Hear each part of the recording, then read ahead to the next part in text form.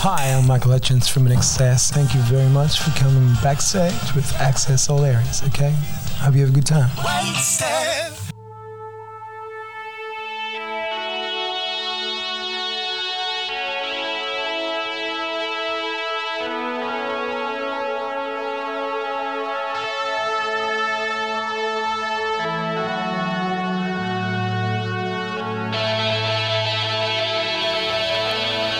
Well, hello and welcome to INXS Access All Areas. My name is B and I will be co-hosting this series of podcasts with my INXS nerd Hayden Murdoch. We will be delving deep with you all to explore everything there is to know about this iconic band of brothers in excess, sharing music, tours, videos, albums and oh, so much more.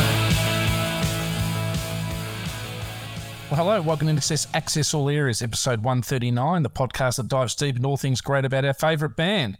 Doing with friends around the world, patrons, listeners, avid followers, passing followers, but most importantly, my compadre B. How are you? Off the top, how's your INXS week been? My INXS week has been amazing, thank you. How has yours been?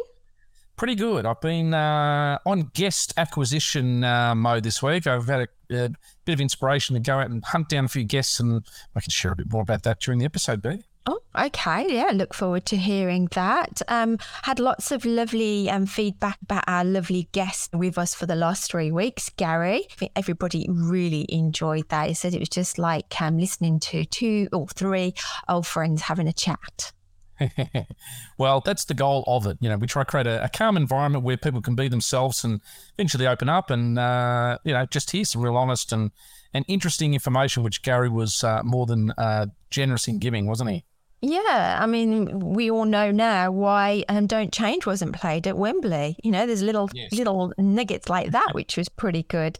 Yeah, absolutely. I guess, look, overall, B, we made a bit of a format change last week. We thought we'd combine a little bit of the information, housekeeping and news to make the podcast a bit punchier, and we hope people enjoyed that. Yeah, so thank you for all your feedback. You enjoyed it. A lot of people said it actually kept you on your toes, so you were listening more. I hope you aren't falling asleep when you're listening to us, guys. Well, look, it's interesting, and I must say, before we get off the bat, B, is it true that you went to a festival with your daughter last weekend? I think I saw some little snaps on the some of the platforms. Tell us where you went. Ben Harper, was it? Yeah, I actually went with James, my husband, and my 2 kids, Sunny and Mila. Hello, guys. I have to admit, I didn't actually get in. We're very fortunate here.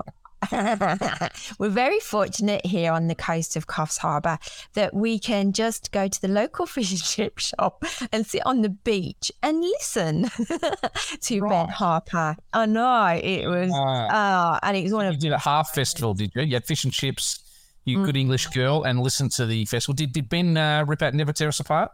No, he didn't. He was very subdued, actually. I was I was a bit disappointed he didn't. But it was good. And Angus and Julia Stone played, and one of my favourites, which is on a jet plane. So that was lovely. They always that duo always look like they need a good steak and a hair wash with some conditioner. Okay. A little bit. Actually, James, my husband, went to see them when we first arrived in 2004 in Melbourne, which, funny enough, that's where you're from, isn't it? 2004? I arrived in Australia in 2004. No, Julius and Angus Stone. I think they went. I don't think they're that old. I think they've only been around about 10 years. Must have been. Maybe that's when they started. I'll have to Dr. Google and find out. But what else has been coming across your INXS desk this week, B? Anything that you can share with the listeners? Let me have a look at my notes. I must say, Hayden, I want to dedicate this episode to my dad, if I may, because he turned 80. To all you listeners, actually, me and Hayden are... It's a Saturday afternoon and we haven't recorded anything yet. So this is actually a bit of... It's going to be a tight schedule for us. Near enough. So I partied with Dad last night and a load of his friends, which was nice, actually. He's a very youthful 80-year-old. I hope I'm as youthful as him at 80. When I saw the photo, one of the photos you posted, if you look down at his left ear, it almost looks like he's got an earring on. Really? Yes, it's not. I looked closely. It wasn't anything digitally enhanced or whatever there, but he looked like he had a great time, and 80 years young, eh? Stay young. since I was back into Inaccessible, can I just explain just how excited I am this week about album review? This is our 10th studio album review this week. We're going to be talking about Elegantly Wasted. I think an album that definitely holds up over time, but we're going to be going through this review a little bit later, B, and just pumped where we can get a chance to talk about the songs. It's probably the episodes that I enjoy the most.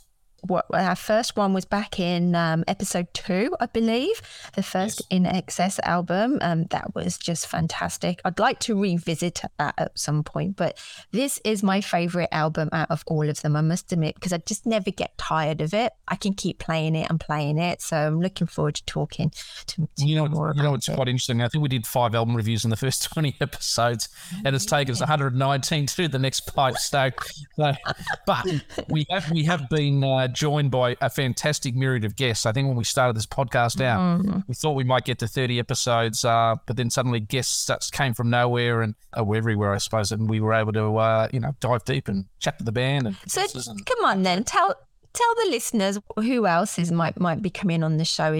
Come on, split. Okay. So we do have confirmation that the very first manager of the band, a guy called Michael Browning, who I spoke to during the week, is very keen to come on. He's moving homes this week, and I said there's no real rush. We're doing Elegantly Waste the next 3 weeks. Is B actually just pouring a red wine? If you want to hear those sound effects in the background, listeners, hear those sound effects. There's no studio trickery, okay? She's on it. There might be some hickory. Okay, well, this episode could go off the scales. But he's on the Sauv Blanc, and I'm on the Pepsi Max. So there you go. Cheers. But so Mike Browning's going to come on, and great career. He sort of discovered, or maybe initially managed In Excess. He also managed Noiseworks with John Stevens, but also was one of the original founders of AC/DC.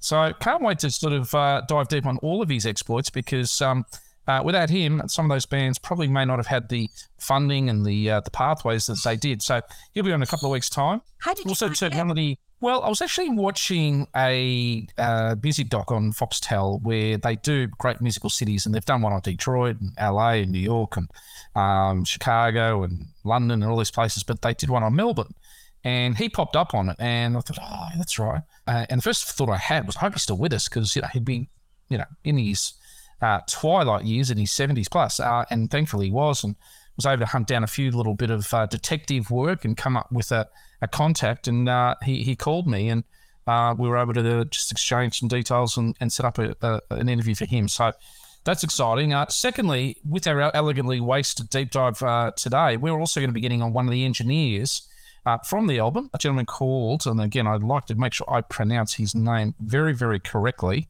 because it's not one of the easiest names, but I think it's Mike Plontikov. And he worked on the engineering side, particularly with Bruce Fairbairn, and also one of the English, I think, DJs, Tom Lord Alge, who does a lot of remixes and things like that. So yeah, he's in LA, Mike, and he's going to come on and recount his experiences.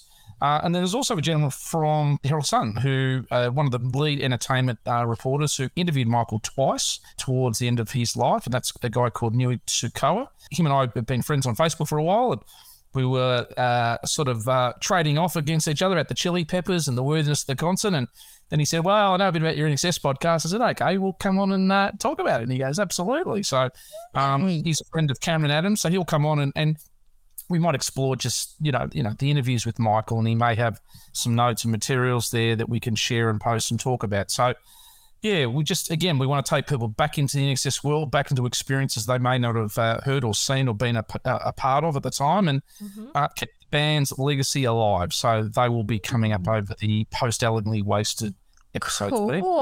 Cool. Making it very 3D, isn't it? I have reached out to a couple of more people, but yet to you back, so I won't mention them until they're more official. Yeah, I had a little conversation with Rhett Hutchins. He was doing something with his skulls, and I just said, oh, that was a funny face, because he pulled a funny face, and he goes, it's a funny face for a podcast. I was like, ooh, okay. Well, the invite's there, mate. So get in touch with us. That could be one of the more interesting episodes there. We definitely don't want to go live with that one. That could be very interesting. But B, anything else on your housekeeping list to mention for any listeners before we move ahead? I'd like to go back to Gary if I can. I'd like to go back to Gary. He's such a lovely guy. He did something nice with his wife as well and took her out for dinner. That was lovely to see. But I'm really looking forward to seeing his website up and running with his guitars. And I'm also really looking forward to his book. So Gary, please, please, please get on with that book. Absolutely. All right, B, but as we swiftly move ahead with the new format... Oh my goodness, Hayden! Oh, what? What did we turn this week? How many downloads did we hit? Oh, yes. So how can I forget? Okay. Look, we over 100,000 downloads, which made us feel very, very proud. Very proud of those who have checked us out. So big thank you to the well-wishers, but more importantly, big thank you to the downloaders, because without that, we wouldn't be here. Yeah, so thank you for the downloaders, the supporters and the team, and you, Hayden. Thank you very, very much. You too. But Pete, what's it time for?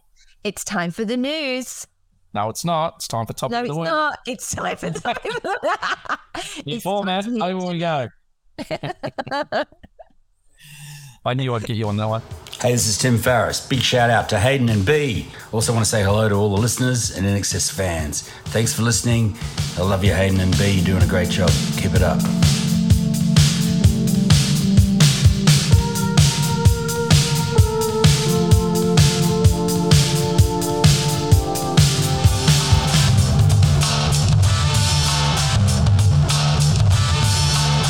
Hi, this is Ella from Middelburg, the Netherlands. You're listening to INXS Access All Areas with Hayden and B. And now it's time for the topic of the week. All right, B, we're talking Elegantly Wasted, the 10th and final studio album with the original 6 members of the band. So it's so much to unpack here. And, we might even have to go 4 episodes into this because, as I said earlier, we've got the album to talk about, we've got the engineering side to talk about, we've got probably the fan engagement and fun experiences and the songs and reviews and everything there that probably means we will go 3 or 4 episodes on this and quite worthily so. I guess what I'd like to do, and I try to do this a little bit before we do an album review and just explain where the band were at, in terms of, just the timing of the recording and what they were facing and just, where things were at that particular point in time. The band released this album on the 15th of April, 1997. They'd probably spent the better part of 12 months, either recording, writing, rehearsing, divided their time a little bit between, I think, England initially, where Michael and Andrew got together because they're both living in England, and I think they did some writing there. Then went over to visit their friends, Larry and Bono from U2, and ended up hiring some small recording spaces there in Dublin. They also did some recording and mixing over in Spain. But then, the major part of sort of the production side took place in Vancouver with Bruce Fairbairn. I did read that it actually took 9 months to write and only 2 weeks to record this album. Yeah, well, they had probably come off about a 4-year gap between sort of Full Moon Dirty Hearts as their last studio album and this one.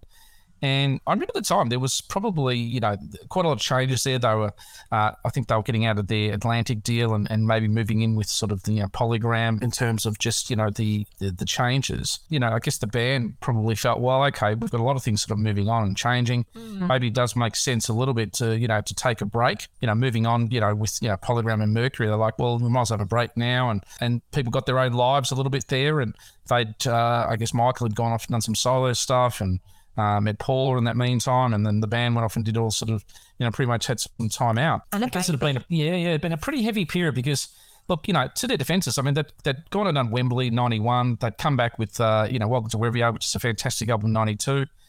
Sold 4 million, but it probably wasn't the 10 million plus, sales that the record company and critics were expecting. And Full Moon probably did half of that. So I guess commercially, during this time between sort of, 92 and sort of 96, you had the explosion of grunge in terms of that particular time. You had sort of towards 95, 96, the explosion of Britpop.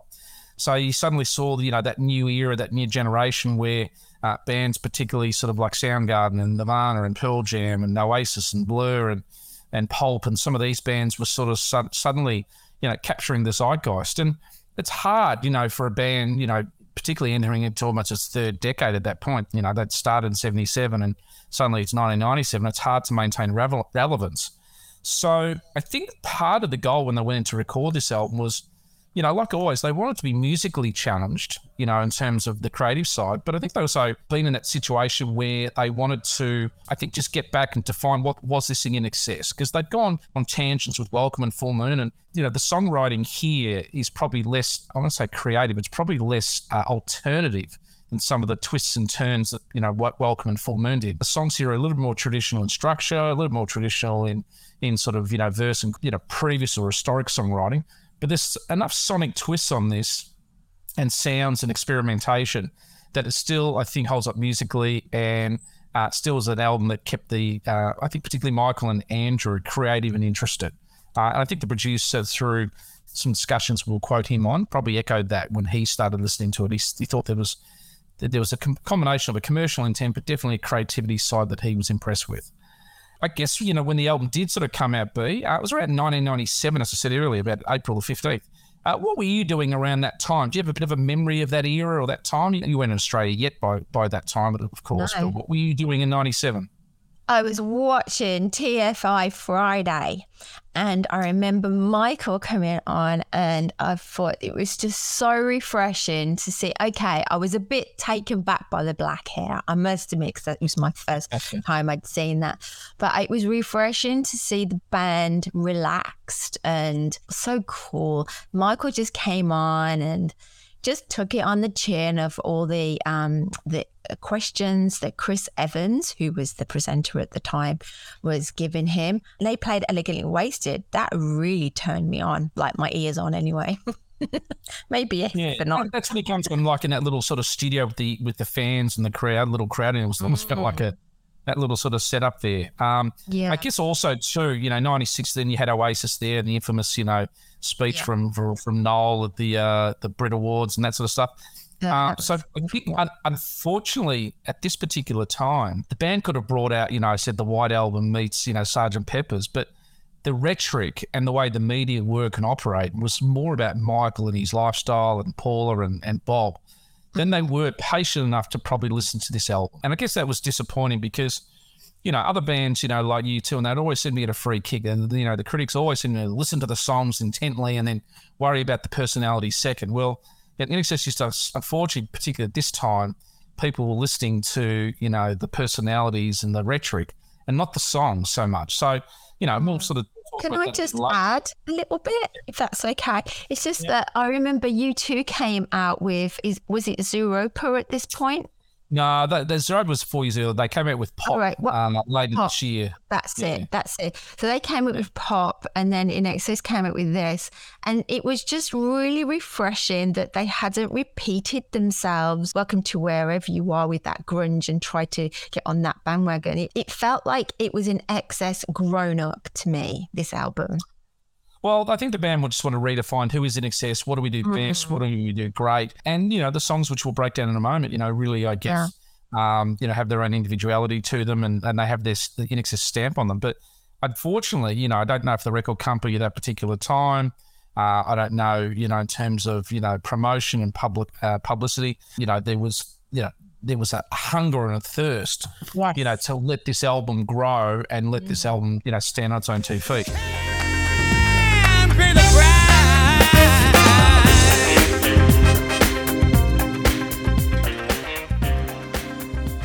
What we want to do today a little bit, and we want to sort of focus a little bit on the songs. So we're going to get into the tracks in a moment and start sort of talking about those. But one of the interesting things, just to, you know, a little bit of housekeeping here, was probably, I think, the longest album that they'd made. You know, a lot of their albums came in at sort of 40 minutes, 41, 42 minutes. This was 47 minutes and 56, and that's just the 11. That's just the 11 tracks. When you add in Shine and potentially Let It Ride, you know, it hits over 50, 55 minutes. So it's probably one of the longest recordings that the band have put on sort of CD. The 4 singles off the album that were released in different markets or, you know, collectively were Elegantly Wasted, Everything, Don't Lose Your Head, and Searching. You know, 4 pretty good selections, I think, there in hindsight, that represent the different styles and nuances of the album. You know, in terms of the album cover, B, you're very visual. Over to you. What do you like? What do you think and like about the album cover? Give us your thoughts.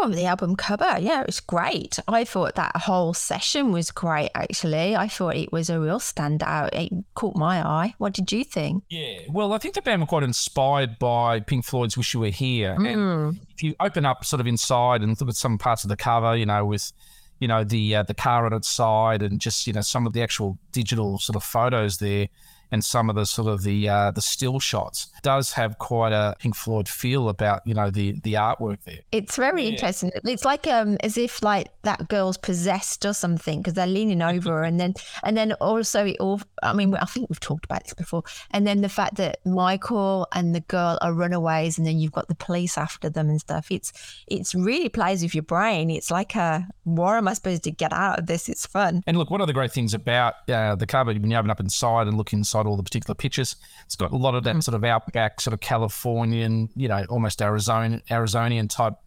dry, arid outback there. And when you think of songs like, Shake the Tree and We're Thrown Together, it's got that, feels like, that really dry American rattlesnake feel to it. I think there's something sort of links the covers to some of the sonics of the sounds. Your friend Scott Burgess has actually been outside where that car is turned on its side and taken photos for us before now. But it's also, they feel like I think it's shot down near where JD sings and they film Afterglow on the Switch album. And I think part of where they sort of filmed this sort of section there, sort of downtown LA area, which I think part of the roads are, I think, being closed off there now. But interestingly enough, the first listen anyone got to of any songs off this album was in Australia at the ARIA Awards about a year before, where Michael got up, played Searching, which was the last time he really performed in Australia.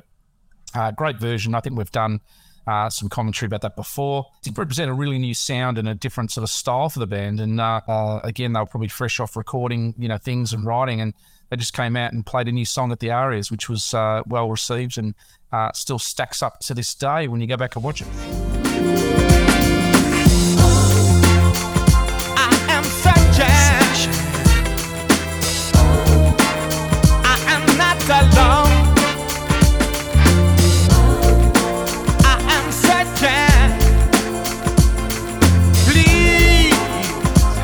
Show me something.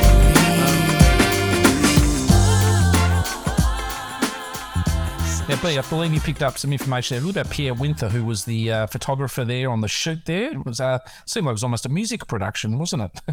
Yeah. Well, actually a film production, but yeah, he's just, I've got a few good words here from him.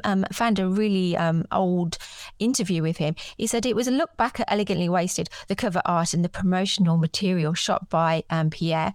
And he says it was more about crashing sports cars, illuminated driveways, and a lot of fun. The shoot took place over 12 days in LA. Can you imagine 12 days with INXS filming? How fun would that be?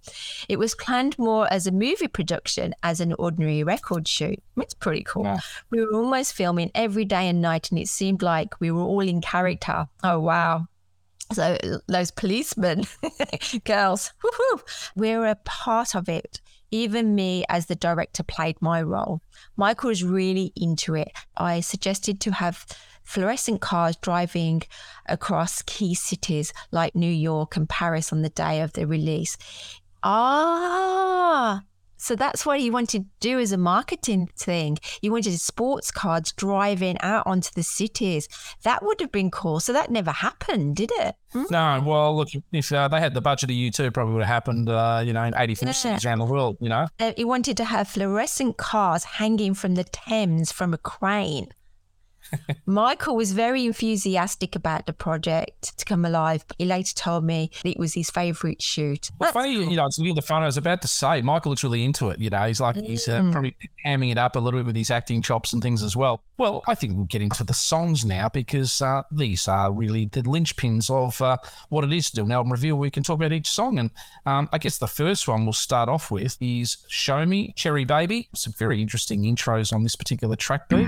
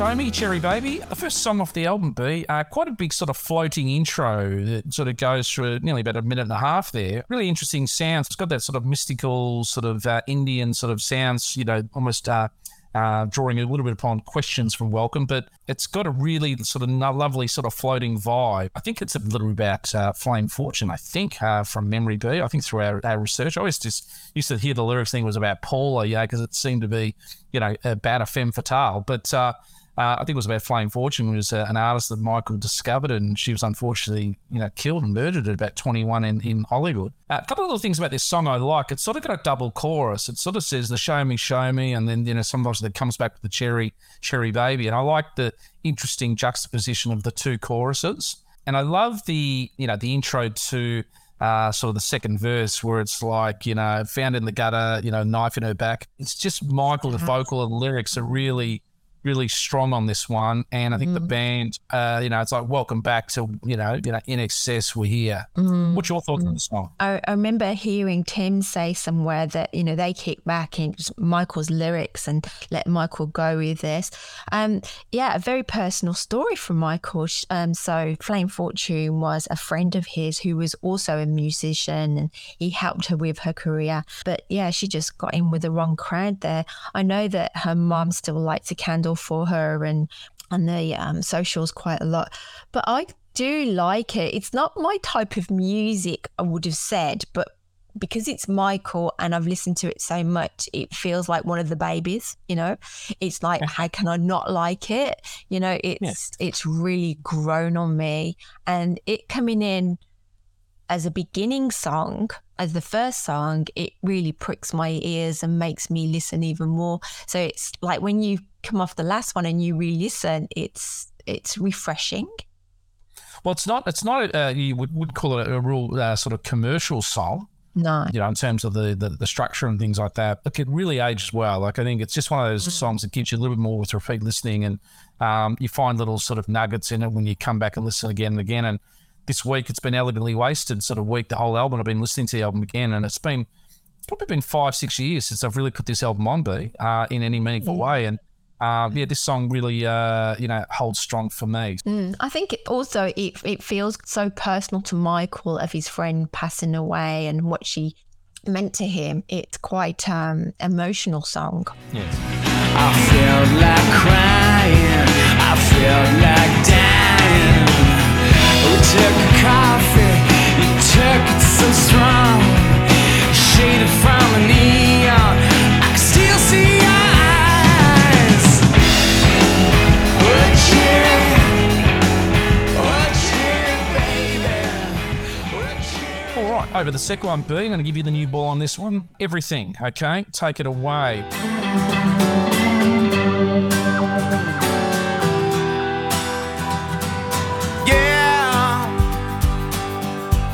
We're not the only ones who bleed for the love that's lost. Just like the air we breathe, live. You got to lose some sleep. Everything you do for me. Well, I'd like to dedicate this song to my dad, actually, because everything he does for me, it's been fantastic. Thank you, Dad. It's an ode to his daughter and how he's appreciated life with everything she's done for him. And also probably all of the lovers in his life, his mom and his girlfriends and his friends. Yeah, it's a beautiful song. I really like it. It's a good one to sing along to too, isn't it? Yeah, this probably has aged and has been my favourite song off the album. Not by a huge margin. There's a couple others that I'm really into, but, if you're an INXS fan that probably has said, get around, listen like these, Kick and X, and you haven't really dived deep into the latter catalogue, put this thing on, the song 4, 5, 6 times. Put the film clip on. Michael's so happy in this film clip. Yeah, it's done in the LA, the sort of floating sort of stage there. As I said, Rotating even, not floating. Yeah. Well, floating, rotating, whatever you want to call it. But it's sort of a little amphitheatre there. And the band are really informed. It's got some really interesting sounds. The keyboards are great. The acoustic guitar with Kirk is fantastic. The keyboards, obviously, with Andrew, really sort of give it a poignancy. Michael's really happy in the clip. The crowd are really into it. And I think it's just a really great pop perfection song. It's sort of this ballad / mid-tempo thing. And it was the second single. It should have had a greater audience. People should have appreciated more. As I said, again, if you're caught up in earlier INXS, this is a great song to almost feel like it's a different era and a different beginning for you. Like, one of the great things, if you're not a really massive fan of the older stuff or the later stuff and you're in the middle, you can go back and discover these albums and almost feel like they're fresh to you, because this is an awesome song. And it's the crowd participation of him singing out to them and they're singing back. It's just a really heartwarming song, isn't it? Absolutely. Song number 3, B, over to you with the dials there. It's the self-titled song off the album, Elegantly Wasted.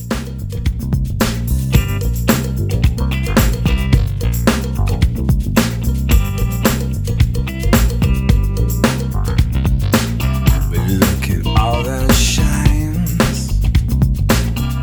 Baby's down the world and she knows it. If your spirit is running, why don't we make it in the rain like we used to? We run, we hide, we wait, want the good life. Oh, sure, you're right. This ain't the good life.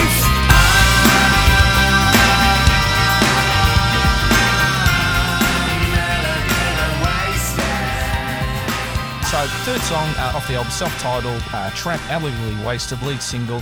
Good film clip, I think, with the band there, especially the shots where they're out sort of in LA and things. I don't know if they need the models, at the airport in the film clip. Again, Michael's hair, we all talk about his hair. It looks pretty ordinary on this album, but it's all about the songs for us. I think this is this classic, it's not Need You Tonight Part 2, but it's this classic 3.5 minute INXS funk. It's an interesting track because Michael's singing in almost in a sarcastic way. I'm elegantly wasted. Why don't we make it like we used to? He's looking back and he's sort of, making a point about where they're at now. But boy, what a hook for a song and what a catchy chorus and what a myth about the Better Than Oasis tracking. And for some of those who don't quite understand what happens when you hear the word sort of multi-tracking, what you're actually saying is that between instrumentation and between vocals, sometimes you can lay down multiple vocals and multiple tracks of music and put that on a recording. So a good example would be a band like Nirvana. They're a 3-piece band, but often they would put Kurt Cobain's vocals down 3 or 4 times and they'd put the guitars down 3 or 4 layers of guitars. So it had that big, thick sound. If you think of someone like Queen, B with the Bohemian Rhapsody, they would put their vocals down so many times in layers. Or 10cc's, I'm Not in Love, they did almost so many layers of so many vocals. So it really thickens up the sound. So definitely, I think Michael somewhere must have been saying Better Than Oasis on one of those little tracks. I reckon. So I think there's a little bit more truth than rumour and think it's to this. But very tongue-in-cheek and probably in reality he's truthful in his articulation because we think they're better than Oasis. Over to you on this one, B. What do you dislike about the song? Well, Michael coins this song as his anti-Jaded song and what's jaded and what's not, which I thought was very interesting, which probably comes across as that sarcastic sort of flavour to the song. I love the bass. Oh my God. Dun, dun, dun, dun, dun, dun. So deep and fantastic. So thank you for that, Gary. I love this song. It's always a good one to dance to and get on the dance floor. I don't think it's dated at all, this song. It always is a good song to play at any party. I think Michael in the video clip, if we have to talk about him, I love that he's rolling on the floor. Oh my God. Ooh la la la. And I think Tim looks fantastic in this clip too. So does all the boys, but Tim looks amazing too. Yes, we could have got rid of the models. I'm sure we could have found some different models who have gone in there. Yeah, if you're talking about the music, I think it's a great track and it definitely needed to be a single. Yeah. Oh. Yeah, well, yeah, it spearheaded the album, and probably if we think back to all of their albums, we've got Ellingly Wasted, and then prior to that, Full Moon, Dirty Hearts, Welcome to Wherever You Are, Kick X, all those sort of things. It was probably the first album that they'd had, where one of the songs was the lead single and the name of the album. I think Listen Like These was single 4 off that album, and obviously part of that sort of title. But yeah, a rare scenario where the lead single was the name of the album. I would like to have it clarified. I don't know if it's true or not, but every time I hear it, it always sounds like Paula at the beginning as like an air hostess talking over the tannoy at the beginning. Well, I think of the video that's filmed at that sort of fake airport there or whatever. So some English girl anyway. So let's it'd be nice to find out if it is or not. Okay, what's the next one? All right, B, we're going to go song 4, Don't Lose Your Head, which I guess was part of the Face Off soundtrack. So take away some music for Don't Lose Your Head, B.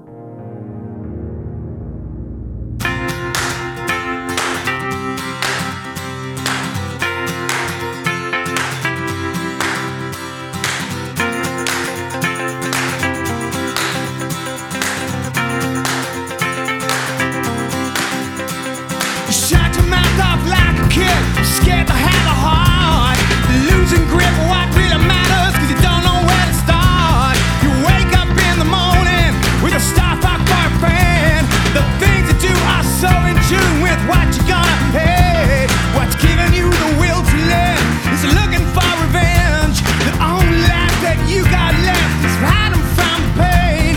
What must have happened to your soul, skinning you alive? The thing you fear the most is love, and that's buried deep inside.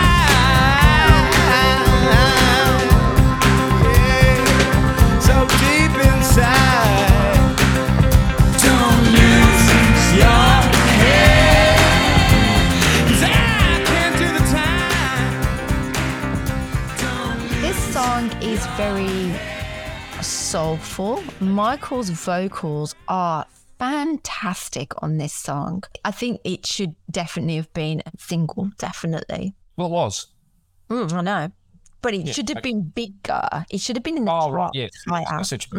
Yeah, cool. All right, so Don't Lose Your Head, to me, I'm going to put my 1997 lens on when I first heard it and then sort of compare it to now, because part of our album reviews is, does the album stack up now? Do the songs stack up now? How do they sort of sit with us? And I think this particular track took a while for me to get going. What I found interesting at the time, and I struggled a little with, was on this album, some of the female backup vocals felt a bit kitschy, a bit sort of Vegas-y lounge room sort of stuff. And I'll explore upon this probably even on the next song on Searching. It was a song that probably grew for me a little bit over time. And I actually happened on my birthday, go see Face Off. And when the song came up in the movie, I didn't know where it was going to come up in the movie, and it came up in the first sort of hour or so. I suddenly liked the song more because I was like, oh, cool, this song's in the movie, and it sort of raised its game a bit. I think this is also Michael's probably most aggressive and angry sharing. I wonder who that was pointed at. Yeah. So I think this was a sort of a bit of a song about everybody who gave him the shits, particularly Bob Geldof. Yeah. But I look at the clip, particularly the one, for the Face Off sort of / film clip where it was filmed in South Africa in the hangar, almost in a hangar, I think it was. And Michael's got the yellow microphone. It looks a bit like Bobby Gillespie from Primal Scream. Yeah, he does. I agree. And even almost a little bit like Chris Roberts from the Black Crowes. So he's doing sort of a hipster look. The interesting thing, I guess, is, there's a couple little remixes of this. So the remixes are quite interesting. And they're very good. Yeah, I think as a single, like this, and I think of this song, there's no other really INXS song that sounds like this.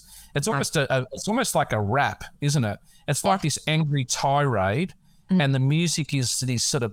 Tirade's a good word, actually, because it's like that. It's like a tirade with this musical backdrop, and then the band served the lyric rather than the lyrics served the band. So it's just a song that has grown for me over time, and I do like it more now, than probably did initially at the time.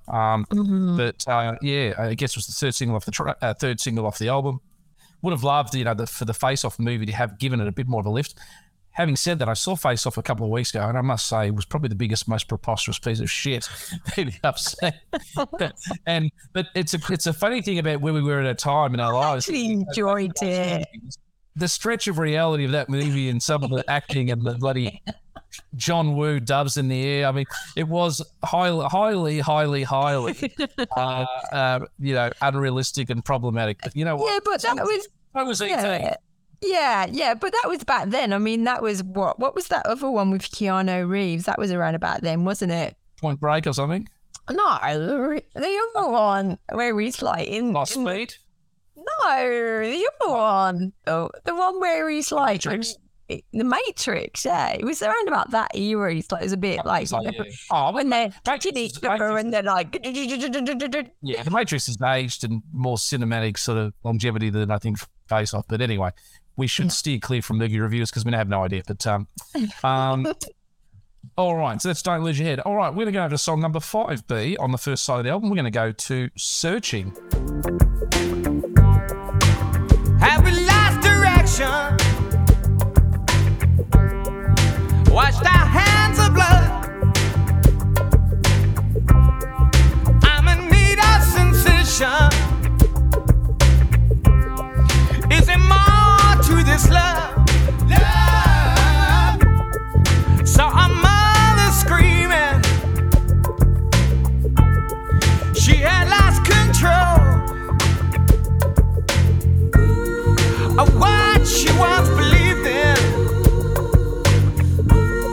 and she was not alone. Oh, if you could face the pain, and I could do the same, it would be clear tomorrow. But we didn't start. But we didn't start. All right, B. Interesting track, this one. There's sort of two complete different versions here. As I said, there's this sort of loungy, sort of Vegas-y lead station version, and then there's the sort of the normal album version. And look, this was a single that came out fourthly off the album just before Michael passed, and then it was ultimately withdrawn from release. So I have very two distinct sounds for this song, but I guess the one that I saw first was the version, really the album version, the one that sort of Michael probably sung on stage at the Arias. So I'd been listening and watching for this song for about a year. So it's a bit like, do you write right hand or left hand? You just get used to one style. So I guess the original normal sort of first up version was the one that probably I enjoyed the most. Again, they were clever, I guess, remixing and having different sort of people come on board. You know, and there were some great artists around this time, like Basement Jackson. People, I think they might have mixed something on everything on the earlier songs we spoke about. Look, this is a great song, a great lyric. I think I just loved the Michael version on stage because it was a guy bearing his soul. The world weren't listening to his pain. I don't think really people understood how much pain he was in until after, you know, he passed, obviously. And this whole album really is a guy bearing his soul and his pain. I think this is one of those tracks.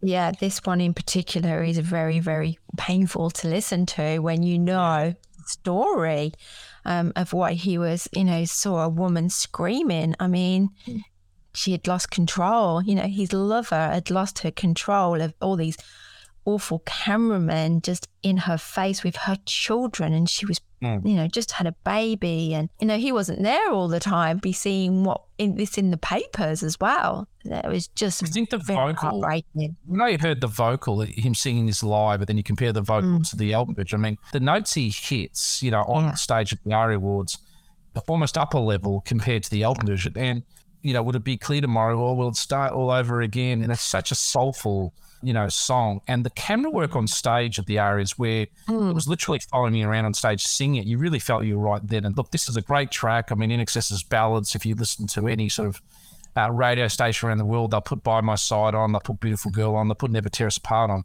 But boy, could this song have another life if it was given, you know, out in a movie soundtrack, or they put it on Stranger Things. I think this song's got another life in it somewhere down the track in a movie B. I think that the album tracking as it's going along so far and so on is really, really good. You know, we've started off with the interesting sort of Show Me. We've come into, you know, Everything. We've gone then Intelligently Wasted, Don't Lose Your Head. A little bit of a quieter moment now with Searching. And it sets up the song, you know, that rounds out side 1B, which is quite a famous song within our community. And big shout out to Dr. Jim. But the song is I'm Just a Man. not just a man, it's I'm Just a Man. And that's song number 6. So let's go for a little bit of that, and then we'll come back and hear from you.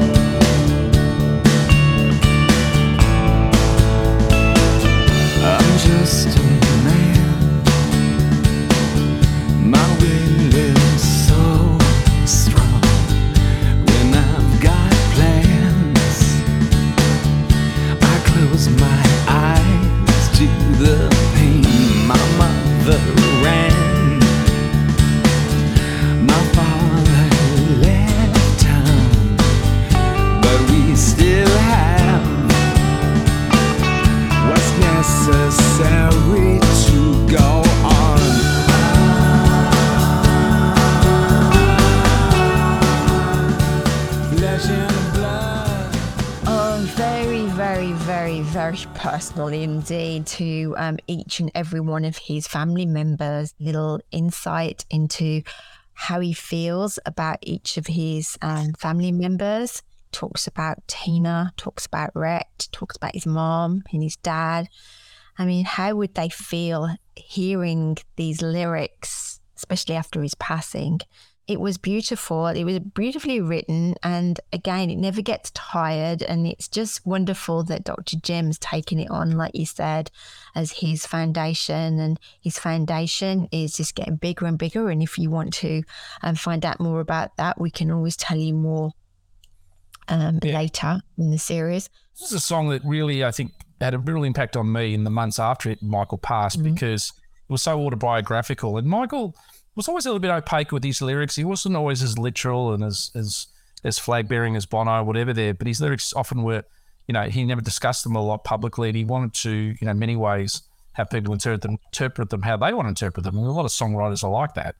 They don't necessarily want to force-feed you the lyric and change your perception of things. But, it's such an ode to the Hutchins family.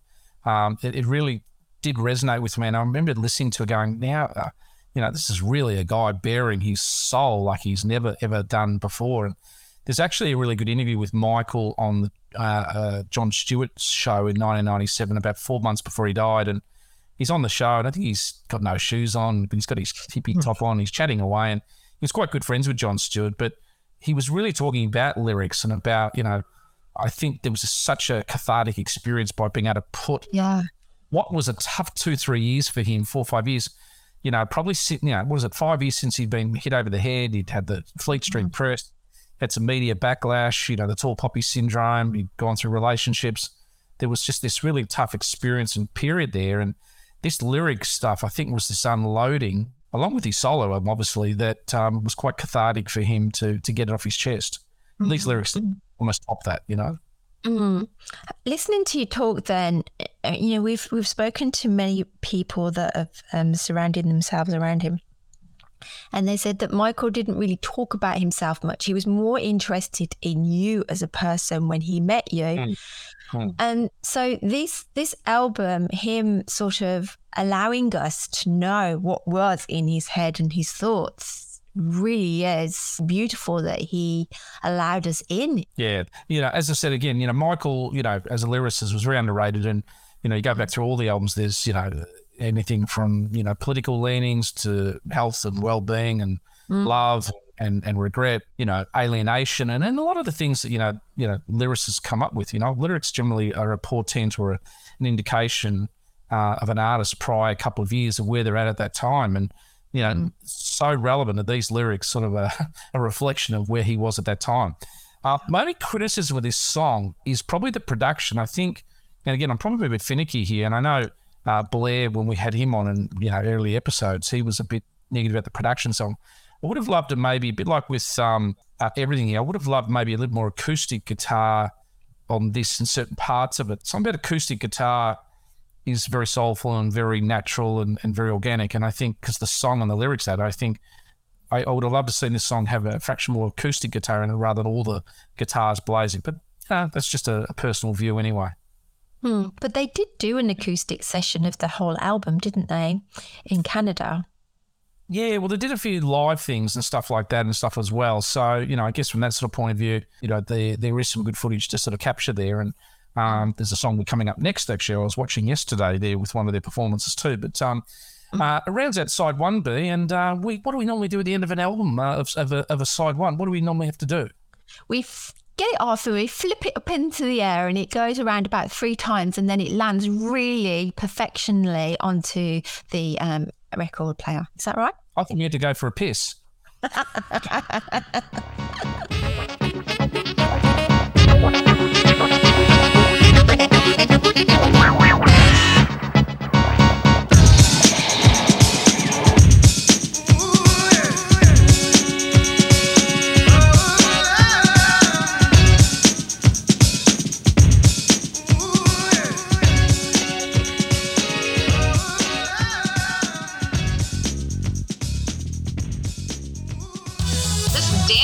This is Lori. And this is Foxy. We're the Newsreel Babies. Please subscribe to our newsletter at inaccessaccessalareas.com. Hi, Danielle. How are you? I hear that you've been partying a little bit on the streets and your voice might be a little bit shot. How are you? Well, hello, beautiful bee. As you can tell by my voice, I was at a Mardi Gras parade last night here in Florida. And as they say, laissez bon temps rouler. Let the good times roll. And did they? What did you get up to? Lots of beads, moon pies, and goo-goo clusters. Okay, what's a moon pie? A moon pie is a dessert it's a chocolate cookie with a marshmallow cream shoved inside of it. It's not my favorite. I can't stand marshmallows, so I passed it on to my fellow paraders. Okay. All right. Well, your voice is a little bit shot, but you had a good time. That's good. All right. So what else happened in your In Excess week this week with fan engagement? Well, this week we have had Miss Barbara Dix sign up for our newsletter and become a site member to our website. So thank you, Barbara. We appreciate that. That's great. I'm loving the newsletter. You're doing such a good job with that this week. Who was our profile on the newsletter this week? This week we had patron Amy Messenger on. Oh, welcome, Amy. That was lovely, actually. It was really good. And there's lots of information there, guys. So if you want to sign up, that's very easy to do that. You just do that via our website. Our website's pretty full at the moment, isn't it? We actually, Hayden and I mentioned it earlier on in the show. We hit 100,000 downloads. So thank you to Genevieve for putting a video together. It looks cool. We are all excited. It's a good one. It was a great milestone. So thank you to all the supporters again for that one. Last night, or the night before, I was watching Keanu Reeves' documentary on the TV. Now, he's one of these hit and miss actors for me because he was such a cardboard actor for me, but he's actually got such a cult following now, hasn't he? Well, I am going to admit, before Michael Hutchence came into my life, Keanu Reeves was the man for me. Yeah, why I bring him up is because we had this, we think it's back in 2016, we were all told that Michael being cast to be Keanu Reeves, was it Neo, I think? Neo, his partner, and they had to scrap it when Michael passed away. I would have given anything to see Michael Hutchence in The Matrix. I think he would have been brilliant at it, actually. All in leather, walking around with a gun, and I think he would have been awesome in it. Absolutely. Well, I do know that Martha, who was Michael Hutchence's manager at the time, is coming on the show in the next couple of weeks. So we will ask her those questions about that and get a little bit more inside information. That would be amazing to get that inside knowledge firsthand. Yeah, it would be, because I hear that there was a few more movies and he was talking to Robert De Niro and Quentin Tarantino, so it'd be interesting to know that if he was into making movies.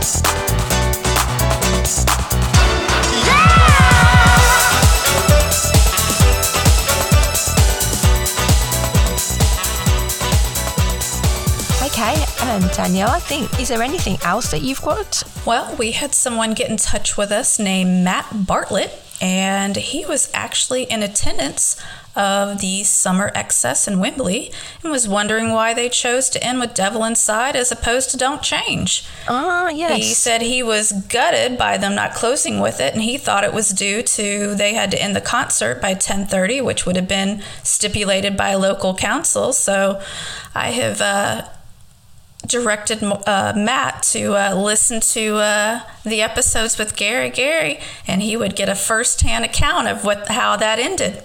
Yeah, it was pretty cool, wasn't it, that he told us all that. I think Gary would spill a few more things for us if we get him back on, so I'm looking forward to getting him back on the show.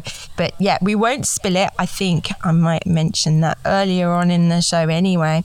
And then I had somebody, a guy called the Bearded Guy, I think he was called, via Instagram, show me a DJ mashing up Need You Tonight. Oh my God, it was so fantastic. And I want to play a little bit for you now, can I? Oh, yes. All you've got is this moment. 21st century's yesterday. You can care all you want. Everybody does, yeah, that's okay. Slide over here and give me a moment. Your moves are so raw. I've got to let you know. I've got to let you know. You're one of my kind.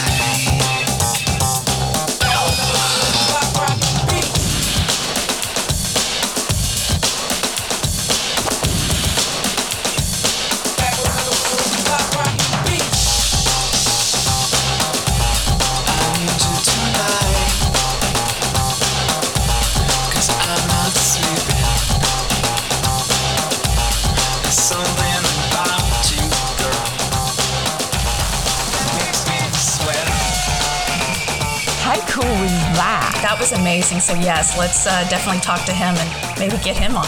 We'll wrap that up for today on Fan Engagement. Thank you for joining me. It's always lovely to see your gorgeous face, Danielle.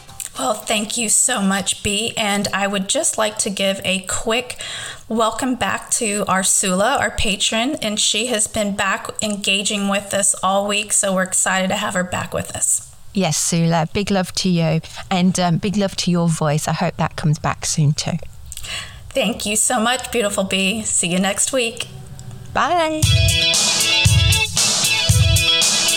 Hi, it's Dave from England, and you're listening to In Excess Access All Areas with Hayden and B, and now it's time for the news. All right, well, chart news B. The album is out of the very best of top 50, but we've got fingers crossed that it will make an appearance soon. But big shout out to people who are listening to our podcast in Chile and Germany. We had a bit of a soaring into the charts. We've never seen our results in the Germany charts before, B. So thank you to all our Deutsch listeners out there, and also thank you to people in Chile who've been taking our podcast in. Now, B, remember the concert we talked about in Perth that was going to be at the stadium, and then we found another one, it was at the Performing Arts Centre, etc. there? They are the same gig combined now, so I think they've moved the stadium gig at that soccer venue to the Perth Entertainment Centre. So if you have bought tickets or are going, it is the one single concert now. So some changes have happened. B, I know you're intending on going. You are blinking a little bit like you've missed out on 2 concerts. You still heading to one of them? I'd like to. Are you going to buy the tickets for us? Well, time will tell. All right, and anybody who was at some of the In Excess cover band gigs, namely the Live Baby Live guys who played at Lucky Garage 13 during the week in Melbourne, last Saturday, and also the Theberton, I think might have been the Don't Change boys were over there, plus the George League Hotel. Anyone with footage of those gigs, we'd love to get your feedback, because we do have a lot of listeners who go to these gigs, and we're often putting our photos and everything up and videos, but we'd love you to share yours on our platforms. Also, too, I know, B, you had a chance to look at the Gary interview that he did on TV with Nick Harcourt, sort of behind the scenes on YouTube there, and Gary's talking a bit about his bass guitars, and I think we got Gary into form for that interview, didn't we, B? That's right, we did. But we urge listeners to go and check that one out. Also, in a little bit of news, there was a cool article, and I think our Avid Bulletin team captured this one in spades. There was a good article on Devil Inside. How's this for a radio station? Cool, beginning with K, 107.9. And It was an historical interview with with Michael, talking a little bit about his days with the lyric of Devil Inside, and even Andrew struggling with a little bit of the sentiment there, and the clash between the meaning of the lyrics there. But it was a great article, and kudos to our Bulletin team for capturing that if you haven't seen it. Also, I know Paul Shabu Shabar. Jolie. Yes, I know he would love this particular news. The 2023 Penrith Panthers just had their season launch to an INXS song, Never Tear Us Apart. So this song is translated into a lot of footy teams in Australia. So if you do want to download that, just put it into your search engine. I'm sure it will come up. Also, too, there was a good article, a podcast out there with friend of the show, Danny Saber, one of your mates, okay, one of your little alumni. Danny's done a podcast for Noise, but we had him first, didn't we, B? That's right, we did. Also, to RIP, one of those weeks again, B, where we feel like we're saying goodbye to a lot of celebrities. First of all, LA to one of the great songwriters of the 20th century. If you see me walking down the street and I start to cry, B. He wrote things like Say the Little Prayer, and Raindrops Keep Falling on My Head, all these sort of great hits. Walk On By, for Dionne Warwick and things like that. Fantastic songwriter. Even sad you don't see the tears, Music just let me grieve in private, 'cause each time I see you, I break down and cry. Walk on by, stop, walk on by. Another lady who unfortunately passed away. She passed away just at 82. She looked 52, B, but she was a very, very famous actress. Raquel Welch unfortunately passed away last week. Probably most famous now for the poster in Shawshank Redemption.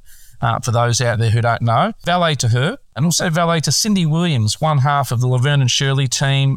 Somebody there was very big in the 70s. She was in American Graffiti, passed away at 75. So valet to her.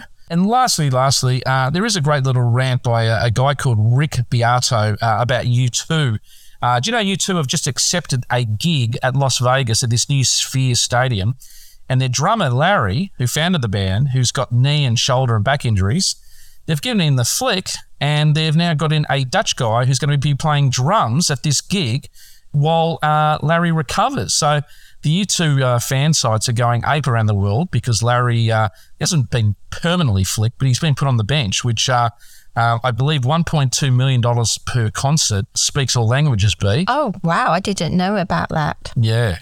So, for any INXS versus U2 combatants out there, 1 to INXS, 0 to U2. So there we go. Hello, Pedro. But B, that's the news of the week.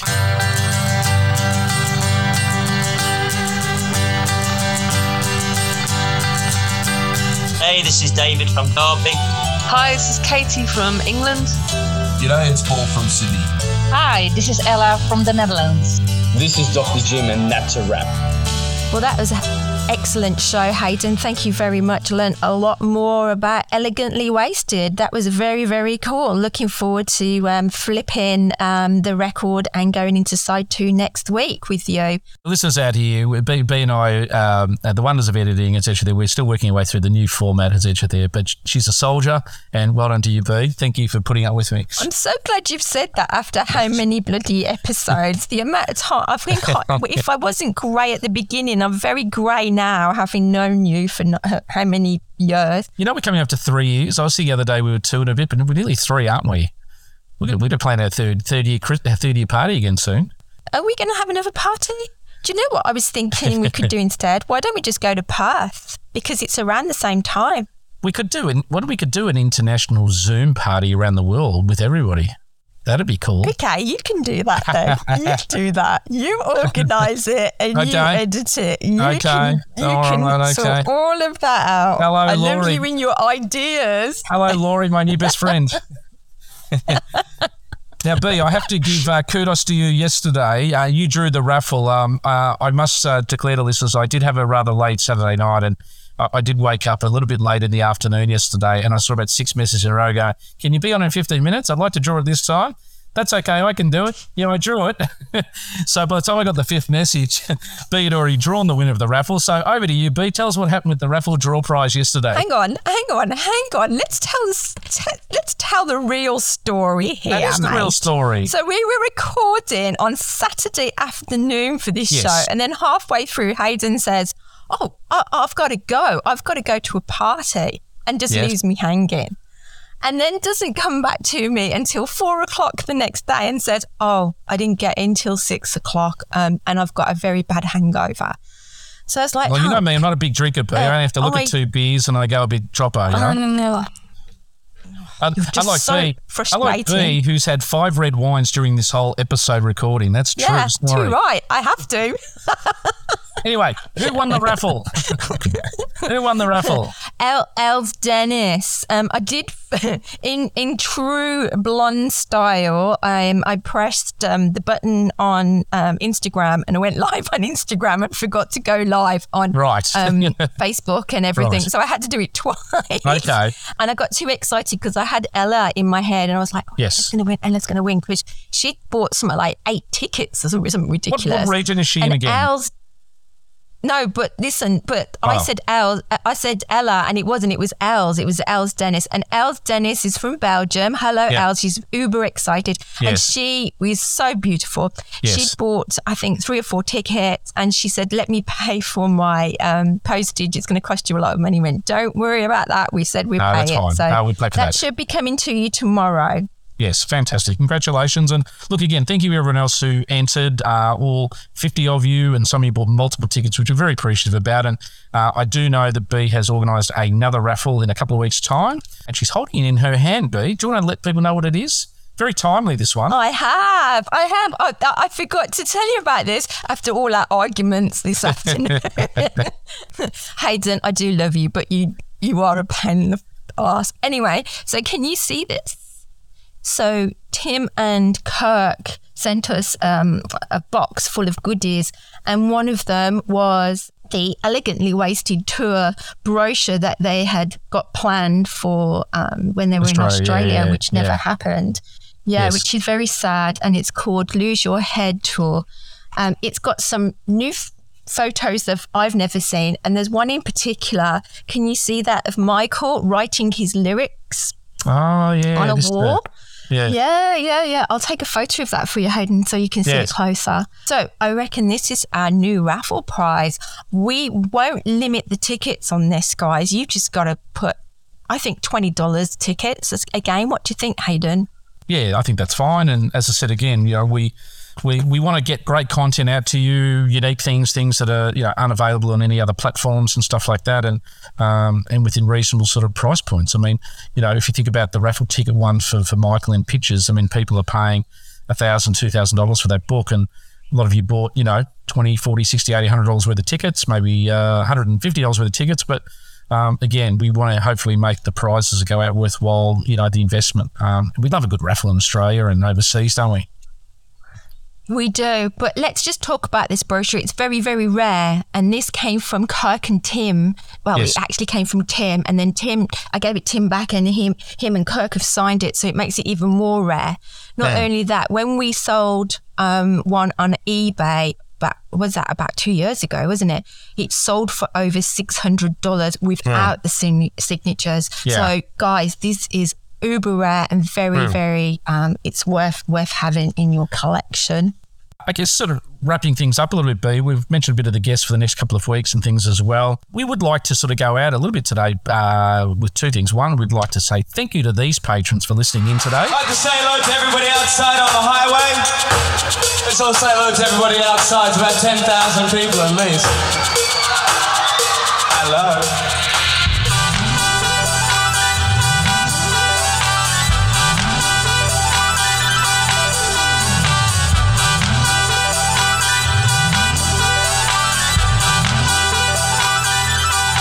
Well, hello to our honorary members, Tim Farris, Nick Egan, Mark Opitz, Richard Simpkins, Cameron Adams, Mary Woods, Darren Jones and Paul Jolie.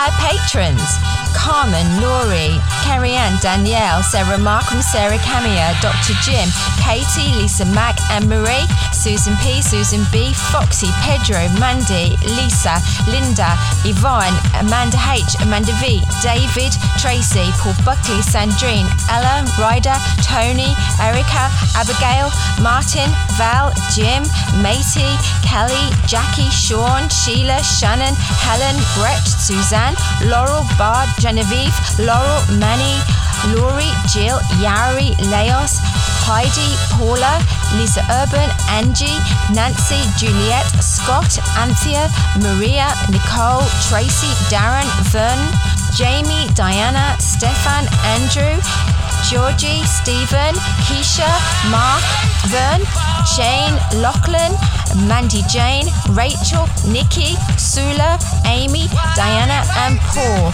And our special mentions to Sue D, Joe Robbins, John A. Vink, Michael Spriggs, Glenn Davis, Paul Boozy and Jay Finlayson. Welcome to the podcast, everybody.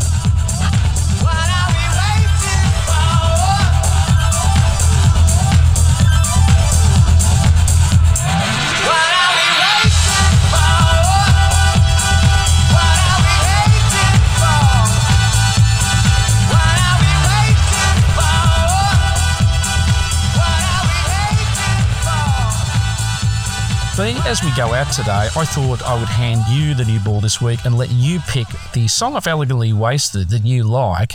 What song would you like to play as one of your faves, as a sort of tribute to this album? Okay, well, at the beginning of this show, I did say that it's actually my dad's birthday, my dad's 80th birthday, and I would like to go out with the song Everything from the album, if I may. Oh, beautiful. A big tribute song to your dad. What's your dad's name again for the listeners? His name's Joe France. Joe France, okay. Big happy birthday to Joe. He is a darling, a sweetheart. He's the apple of Bee's eye. Yes. And she's a chip off the old block. A big thank you to you, Bee. Big thank you to being a great daughter to your dad, looking after him in his senior years. I know he's had a few mishaps in his time on the roads of Coffs Harbour, but he's fighting strong again, which is great. And I hope he had a lovely 80th birthday. It's a goodbye from me. And it's a goodbye from B. Goodbye, everybody. Would you like another one?